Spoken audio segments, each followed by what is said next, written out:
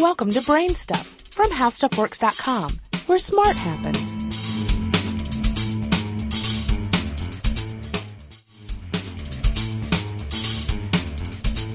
Hi, I'm Marshall Brain with today's question. What does it mean when a car has dual overhead cams? Generally, engines with dual overhead cams, or DOHC, are higher performance engines. They produce more power and they can run at higher speeds. The camshafts have the job of opening the valves that let air into and exhaust out of the engine. The camshaft uses rotating lobes called cams that push against the valves to open them. Springs on the valve return them to the closed position. This is a critical job and can have a great deal of impact on the engine's performance at different speeds.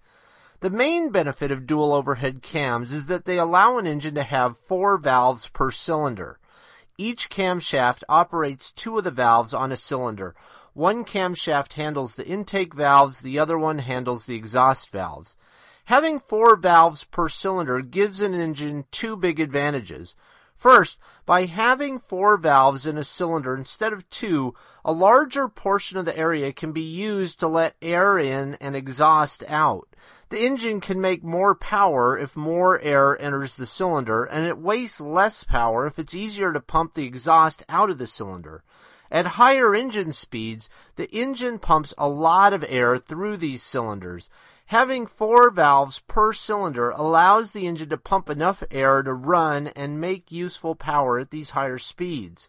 A second interesting thing that some car makers do is to have a separate intake runner for each of the 2 intake valves in each cylinder. One of the intake runners is wide and short for maximum airflow, and the other is a tuned intake runner.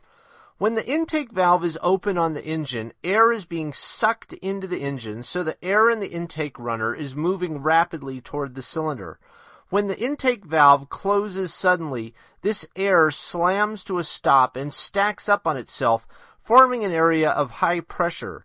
This high-pressure wave makes its way up the intake runner away from the cylinder, and when it reaches the end of the intake runner, where the runner connects to the intake manifold, the pressure wave bounces back down the intake runner.